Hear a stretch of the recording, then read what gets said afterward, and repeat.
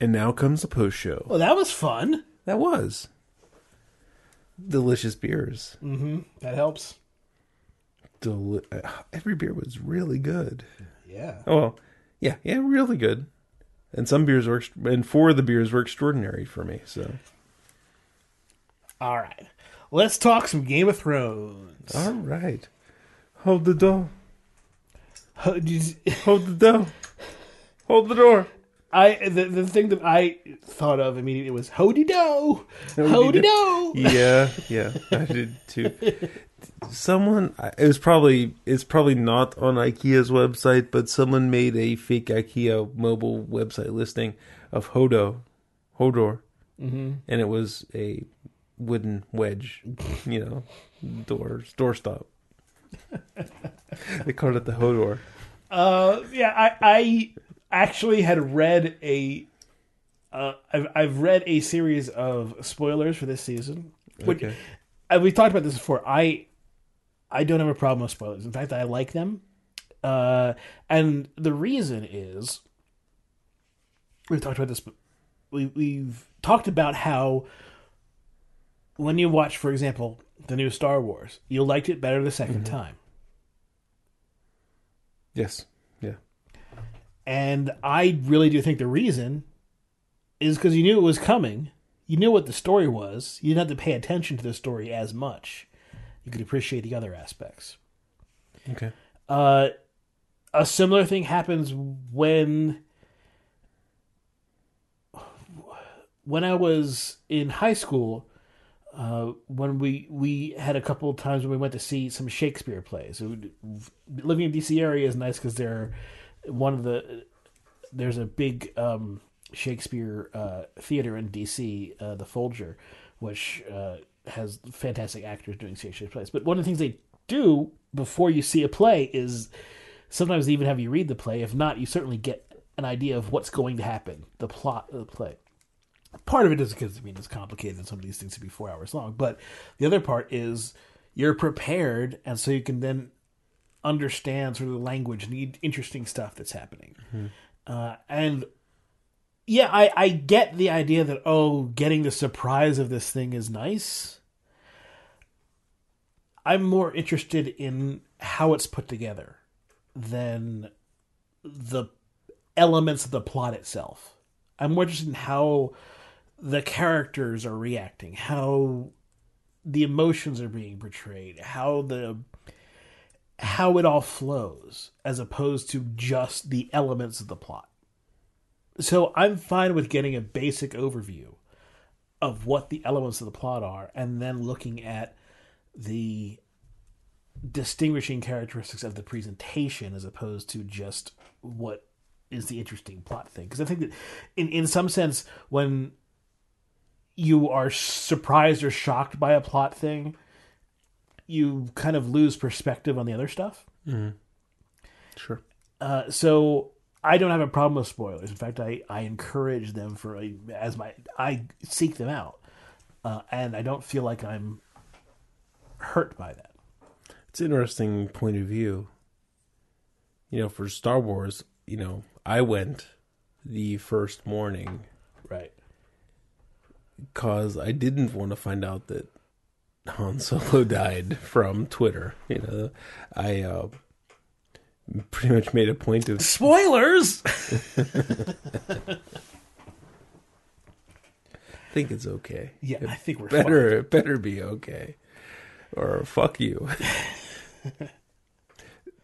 People really liked our Watermelon Dorado commentary. And the thing was, part of it was that you just went on a cursing rampage, which is not... we didn't even put an explicit tag on the show, but we probably should have, because you just... I don't have an easy way to do so. The fucks were just... Blah, blah, blah, blah. They were coming out like crazy. And, it was... They were fleeting expletives. Oh, it was very enjoyable to listen to. So I don't blame people for liking that, but it was... That was part of the reason why I think... I indulged in it a little bit, right? I'm like... We had our reaction, or offense, or That's what I'm looking for.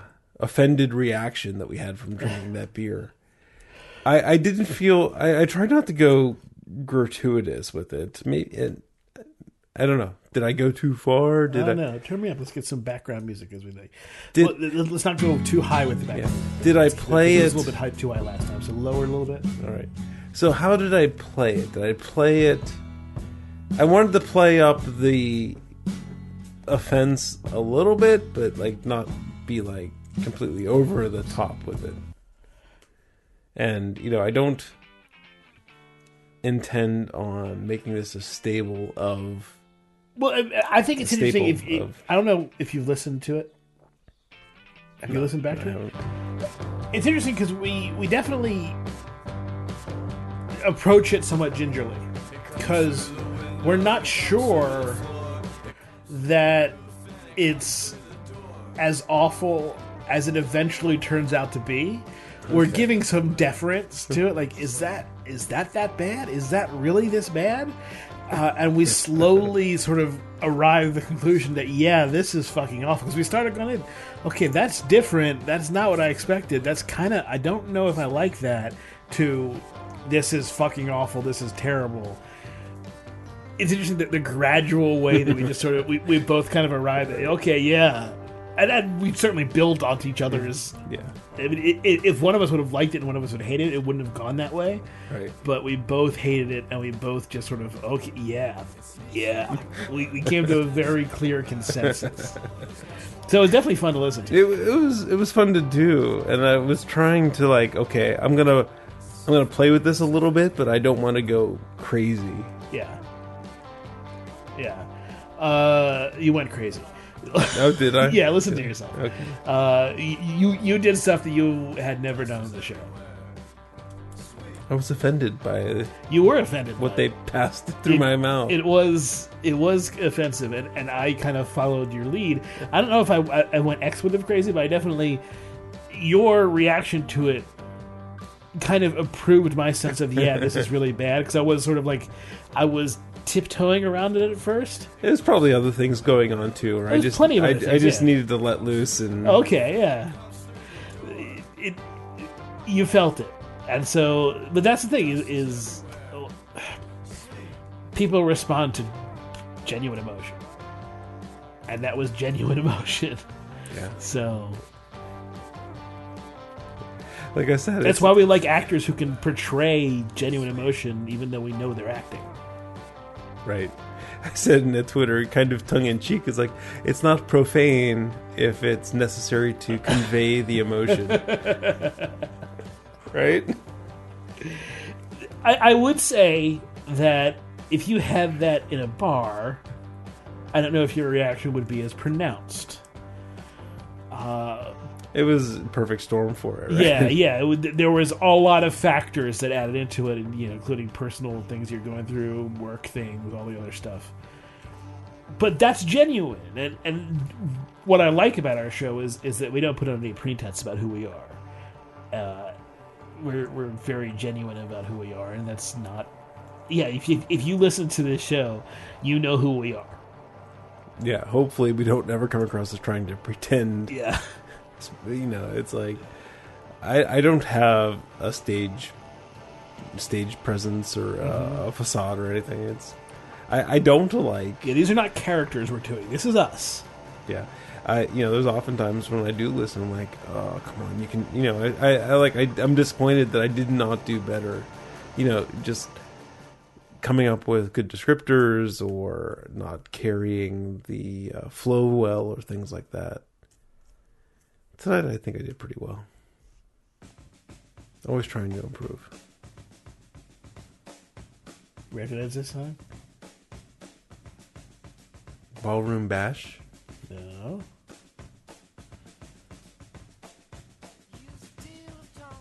Oh, okay.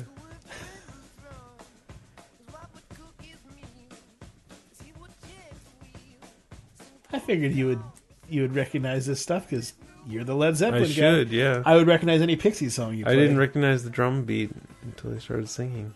Well, once you got it, once you got a little bit of a hint. The drum, I was like, that sounds like Ballroom Bash. It does a little bit, right? Yeah. Well, Led Zeppelin isn't exactly famous for being original.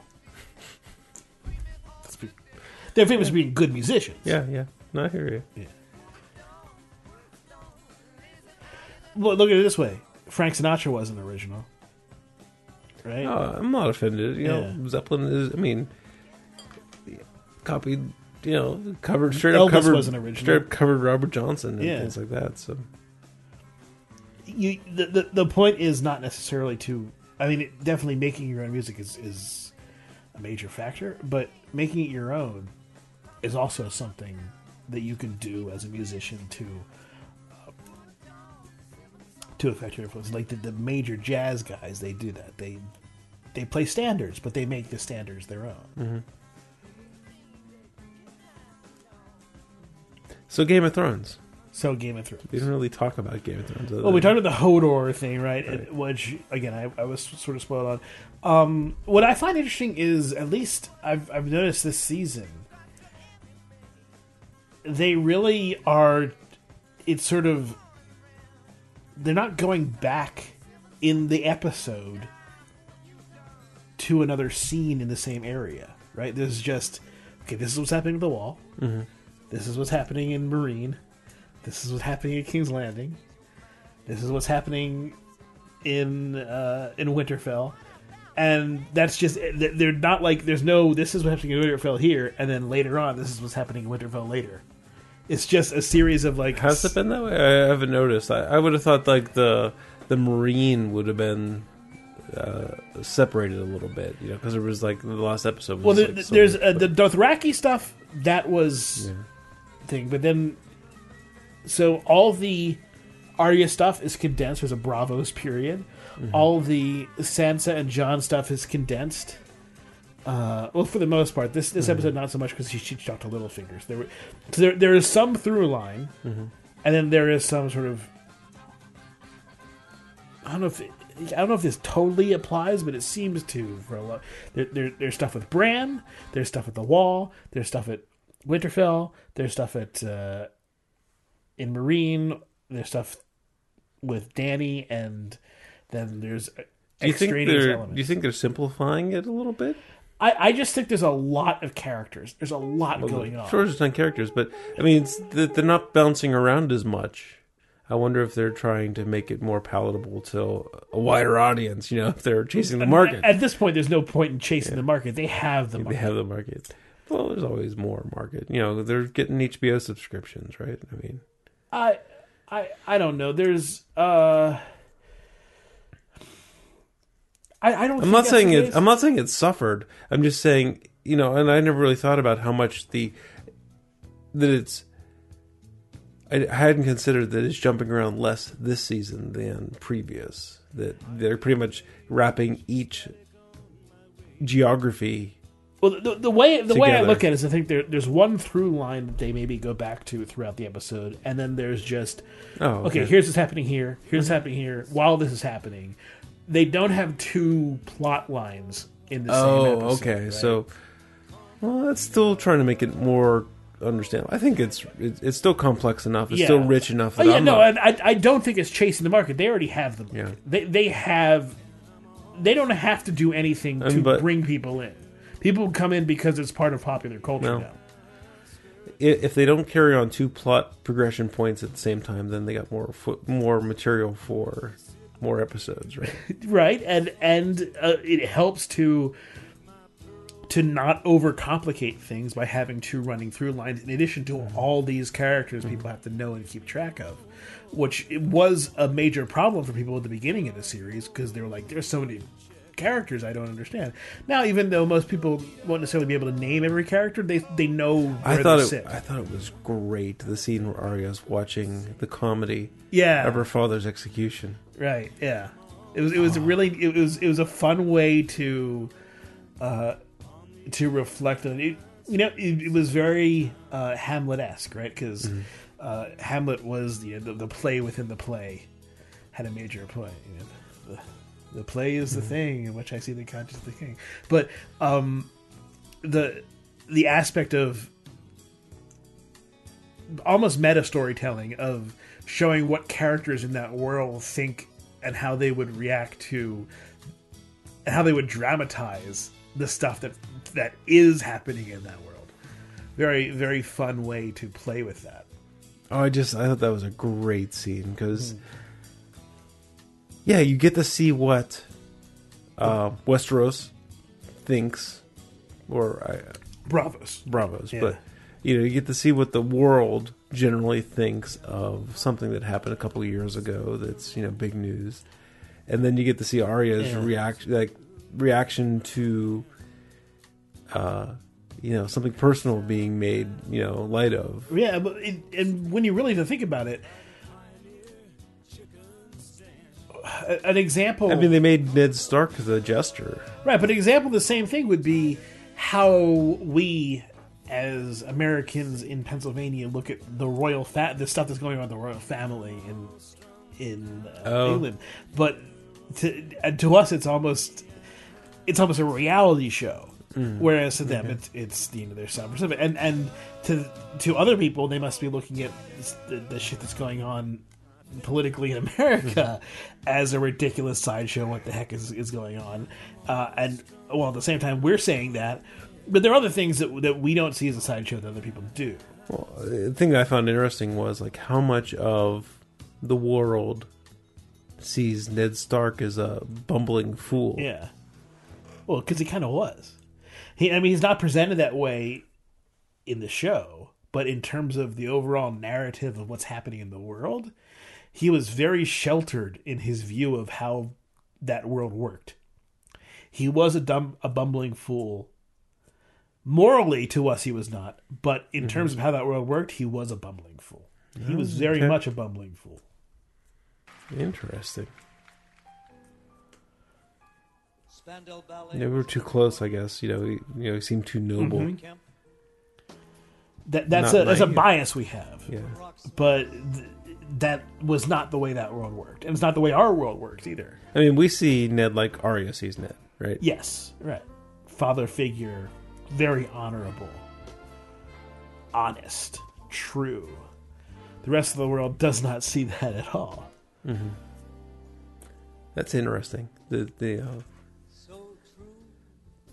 So it was revealing to both Arya and us. Mm-hmm. That's part of the. I mean, maybe I didn't actually comprehend that thing, but I mean, I knew I liked the scene, and and that's because it was kind of a subtone to that whole thing. Yeah, I really like that scene. So Arya has to kill this actress, and she's conflicted. Jon is going to try to take back Winterfell. Sansa has a very interesting relationship with Littlefinger. She should have just had him executed. Littlefinger's playing the game, man. He's the best player in Westeros. Yeah. Or at least he knows how to manage chaos very well. And Sansa knows that he's playing her, and she's still but she playing also her. is like, well, I need all the help I can get. It's not like she is in a position of major power. She knows, sort of like Dany does, that she is not established yet. She doesn't have the world behind her. Mm-hmm. There's the stuff going on in was the Marine stuff with Tyrion and the slaves, was that this episode? It was the one with the new Red Lady. Yeah. And... okay, that's what it was. Yeah. So there's the political gamesmanship that's happening, and there's definitely some. This is where there's definitely some supernatural influences. But the interesting thing about it, I think, is that there are absolutely supernatural influences throughout the world, and all of these factions see them as religions with gods. Mm-hmm. But that isn't necessarily how things are working. They could be just getting flashes of supernatural stuff that they interpret as gods. Yeah, there's really the entire show. There's never been any kind of willful god. Right? There's been magic. Right. But there's been no will of God it doesn't seem to be. It doesn't seem to have the influences of, oh yeah, there's a god trying to make this happen. And the other thing about it is, even if it is, it's clear that these gods are not all powerful because they're fighting one another. Right. I mean, like, what's the most divine or god action that we've seen? I mean, Well, so clearly there's something to the fire god. It's the incarnation of dragons. It's the protection of Dany from fire. It's the resurrection of various people, including Jon.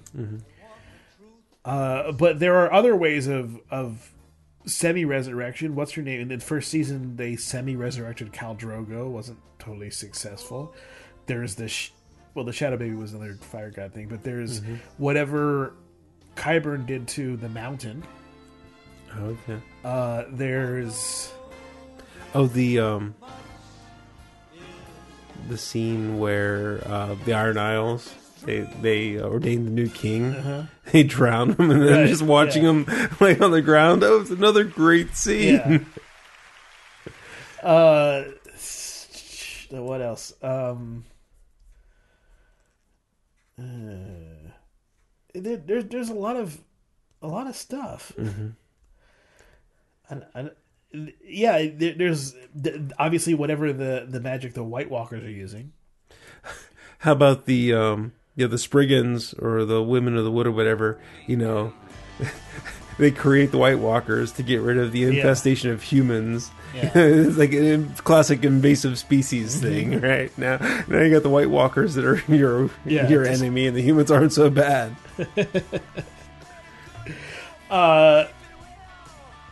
Yeah, so the White Walkers are like they're not of this.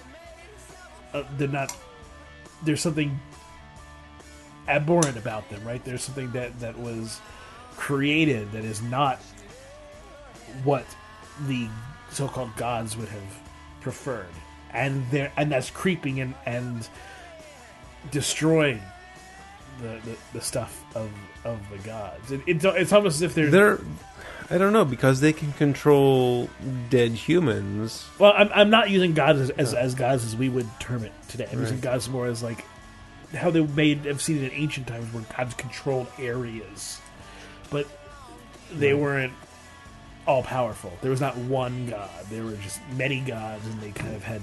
Right, but I mean, the White Walkers are kind of gods in that realm, right? Because they're as powerful as gods. They seem to be. They're as powerful as the gods that they seem to as the. Because all these gods have their Achilles heels. Even the White Walkers have their in the Obsidian. They have their Achilles heels. So there's a lot of nuance to the theology of this world. It's not sort of simplistic as our theology is today. Oh, there's one God and that's it.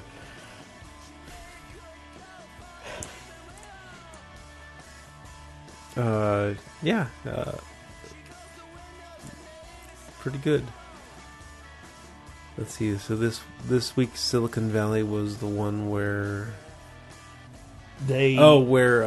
what's his name was fired, or the aftermath of he talks to the reporter, right, instead of the PR person.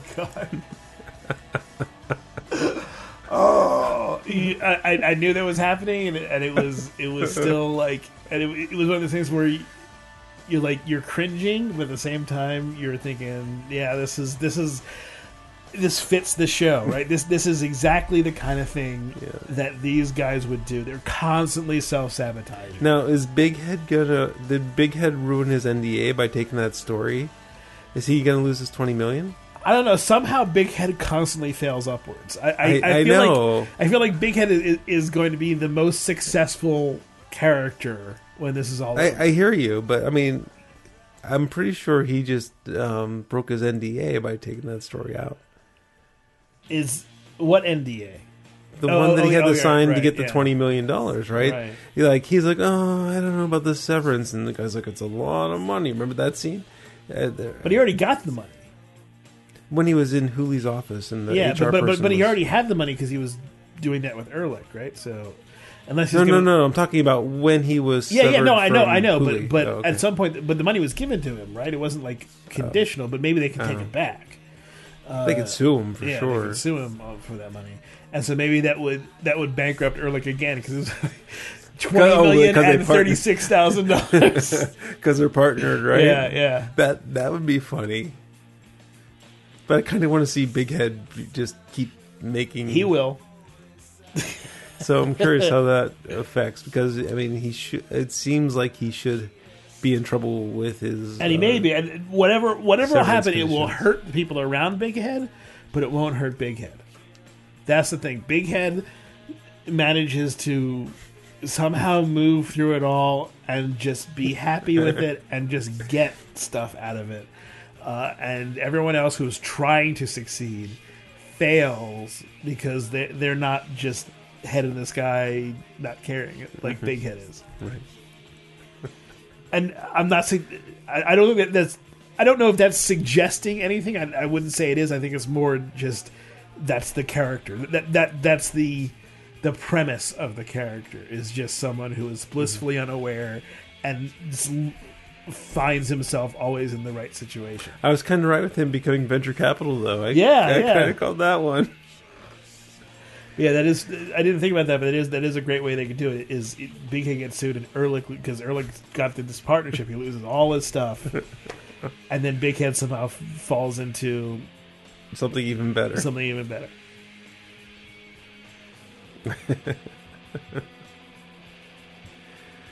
Oh man, is the 3 comma guy going to be in the show anymore? No, I don't think so. I think that character's done. I know he was a fun character. It was a Mark Cuban guy, right? That was the central idea. But yeah, no, a little of that character went a long way. Yeah, I mean it was a great character. Maybe it's good that he's gone before he got sour. I love that show. It's a good show. Especially good because it really resonates with us being in the industry and if not being in that type of environment, we're at least exposed to stories like that. Mm-hmm. One of my favorite lines of the whole season was right at the last joke in the one episode. Like, what the fuck is that? A toaster or a VCR? The fuck is that, a VCR? When they showed the box, the server. These guys are in tech, right? They know what a rack mount server is, but just the line is, what the fuck is that, a VCR? I think it's interesting how they finally fall back into being in Ehrlich's house again. Part of you wants them to move on, but also part of you is like, well, this is the familiar. I mean, this is the it's right. That's the. To give you an example from other shows, that's the community table, right? That's the Cheers bar. That's the bridge of the Enterprise, right? That's where. Yeah, I mean, their seats are important. Yeah. Where you have. I can't think of the character names. We got Martin Starr sitting in the corner. You got Camille, Guilfoyle. Guilfoyle, and then you got. Is Camille's character name? Damn it. Fuck. Yeah. But, he's sitting there with his back to the windows. It's just like the community table for sure. What is his name? Dinesh. Dinesh, that's it. The chain jokes were so good. There was that one poison joke that... And then you got, right at the end, right when it spoils, like, do you use that chain to choke your mom when you fuck her in the butthole?